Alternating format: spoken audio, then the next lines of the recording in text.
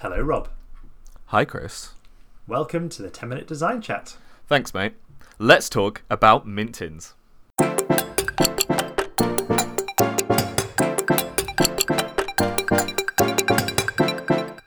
So, mint tins. What are they then? Oh. What are they? Oh. Oh, so excited to talk about these. It's a weird thing to get excited about, but I'm excited to talk about mint tins. I have an absolute, reputation for being too excited about mint tins, and no doubt you'll see why as we go through this podcast. So yes, today this is probably the podcast I'm most looking forward to, Chris. I'm really looking forward to it. You can let your mint tin flag fly, my friend, because you're amongst others who understand about the mint tins.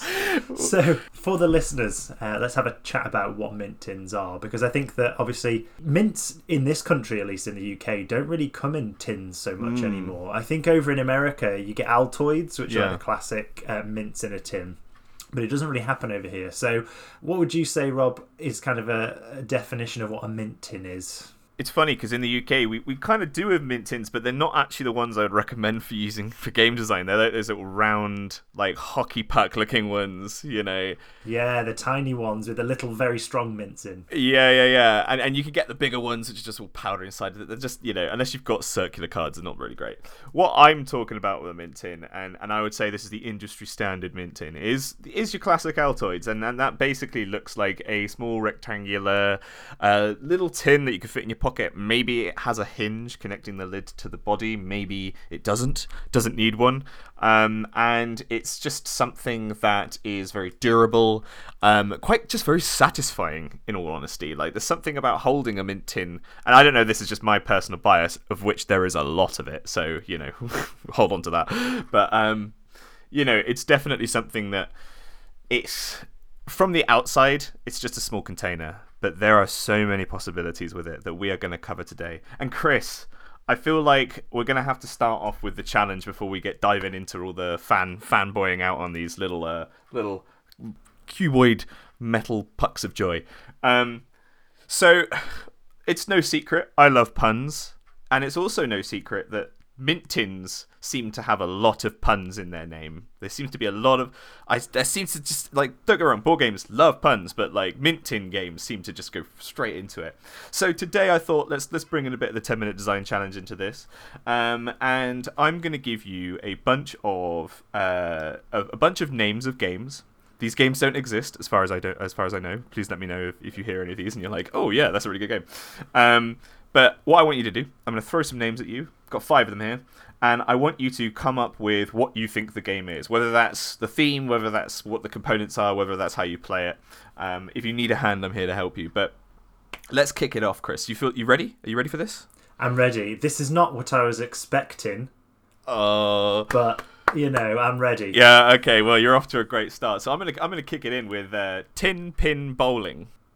Oh, okay. So this is evidently a pack that comes with 10 meeples. Yeah. A little roll-out neoprene mat, a tiny one that you roll out as the bowling alley. Yeah. And then a little D12. And you just have to bash that bad boy down, smash over as many, take it where you want. It is what it says on the tin. Oh, I love it. And you could have the scoreboard in the tin, oh yeah. See, in my head, I was thinking that it would be like you'd have tiny little ones and you'd roll it into you'd have to throw it from a distance into the tin. But I like yours better, ripping out a little mat. Oh, lovely. All right, next one. Tin and Out. Oh, Tin and Out. So... that to me sounds like a cat burglary game where you have to get into someone's place and then you have to get out again before you get noticed. So perhaps, let's say there's a blindfold in the box, okay? And you have to throw things into the tin and make them land on certain spots without the other player hearing the noise of it. Oh. But you can do it from anywhere in the room, so you can walk around, but if they point to you at the correct place when you're doing it, then you're out. Oh my god, that's very ingenious, Chris, actually. Copyright 10-minute design chat. Yeah. Everyone was like, right, gotta get notes of these. All right, I'm going to give you one more because I appreciate that this is the 10-minute design chat. And, no. Yeah, I know, that's a terrible one. And I'm just going to go with Contingency. Ooh. Oh, that sounds like some sort of like game where you have to save the world, but the world doesn't know it needs to be saved. That kind of game.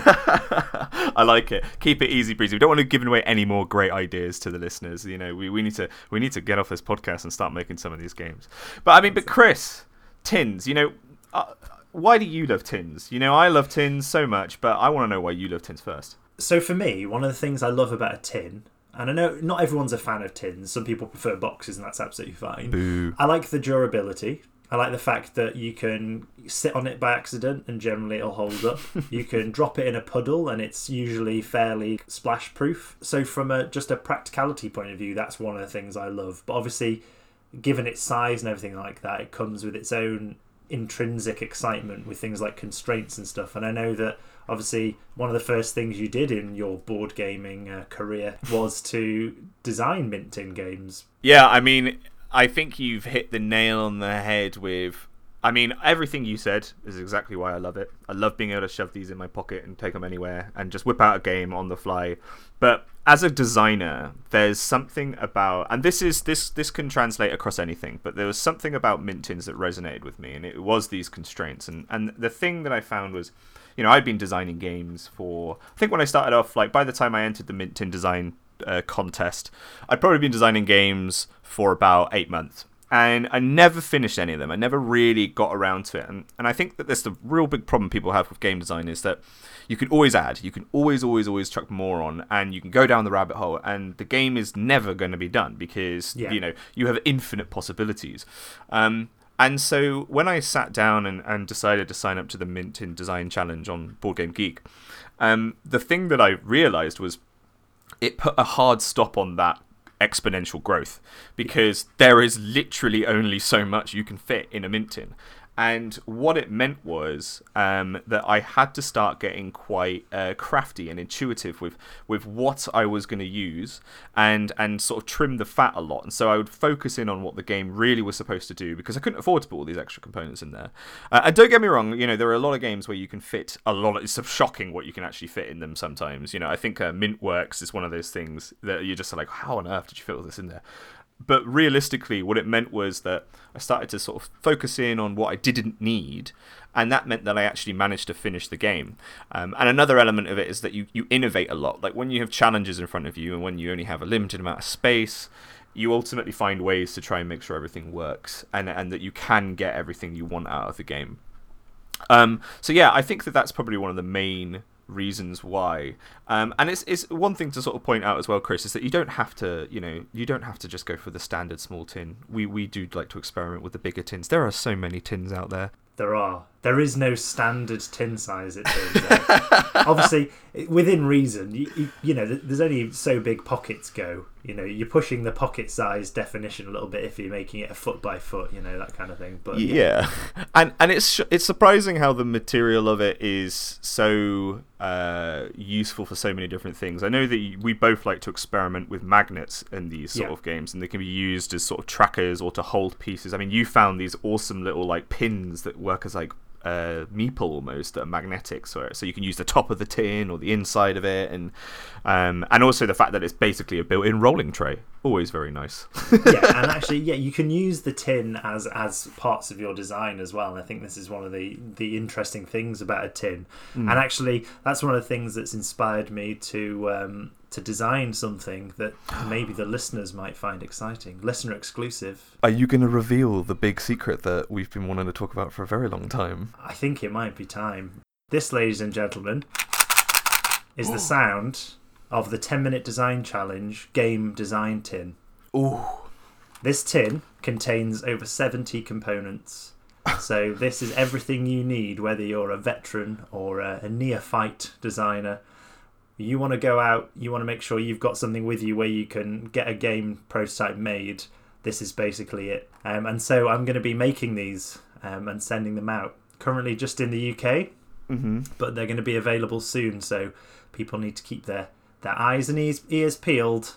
One of the biggest things that accelerated my game design career was the fact that what I started to do was it meant that because I could take my Mint Tin designs with me, it meant that whenever I had a spare 10 minutes at work, or whenever I was, in a coffee shop and I was a bit like bored and I didn't just want to go on my phone, I could whip out the game that I was working on. It was no longer this big sort of box or all these like random scattered pieces of paper. And so having that on hand, you never know when an idea is going to come out, and if you just want to get out and visualize it and start messing with dice and meeple and cards and all this stuff, it's honestly accelerated my career beyond belief. And that's how I ended up making Tinder blocks. I was just carrying a game around and working on it in coffee shops and pubs, basically. So yeah, excellent. Looks so cool. Can't wait to see more on this, Chris.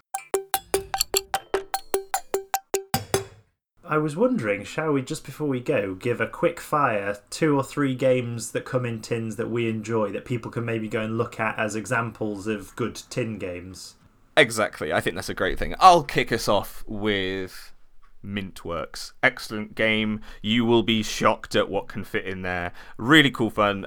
Good solo elements as well. And I think it's kind of what I would consider, though there were minting games before that, one of the OGs. And they make great minting games, so 100% worth looking into that. Definitely. They make Mint Cooperative and Mint Delivery as well, I believe. Is that right? Mm-hmm. So for me, I think there's some newer ones by Jason Glover. So he's selling them on the Game Crafter, and there's one called Dig Down Dwarf, which looks super cool, which is about being a dwarf mining. And there's also one called Gate, which is kind of a dungeon crawler in a mint tin, and it's got such nice hand-drawn neon art. It's beautiful. I'd really say to people, check that out.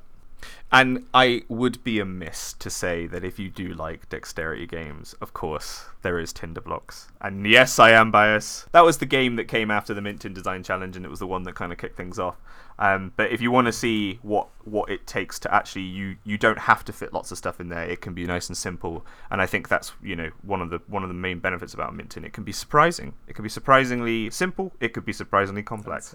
And yeah, it's just a really, really cool tool. If you're a bit stuck on your designs, I think that it's worth just try and grab a Mint Tin. Look into Chris's the tin design kit. But just having something where you can fit things in a small space is incredibly useful. So I just love tins, Chris, and I'm really sad to end this podcast, but it's got to happen. So I'm going to say goodbye to you, Chris, and I'll see you at 10minutedesignchallenge.co.uk. Thanks very much, Rob. I will see you at boardgamebud.com. Thank you for listening. And it's not about just thinking outside the box. It's about thinking inside the tin.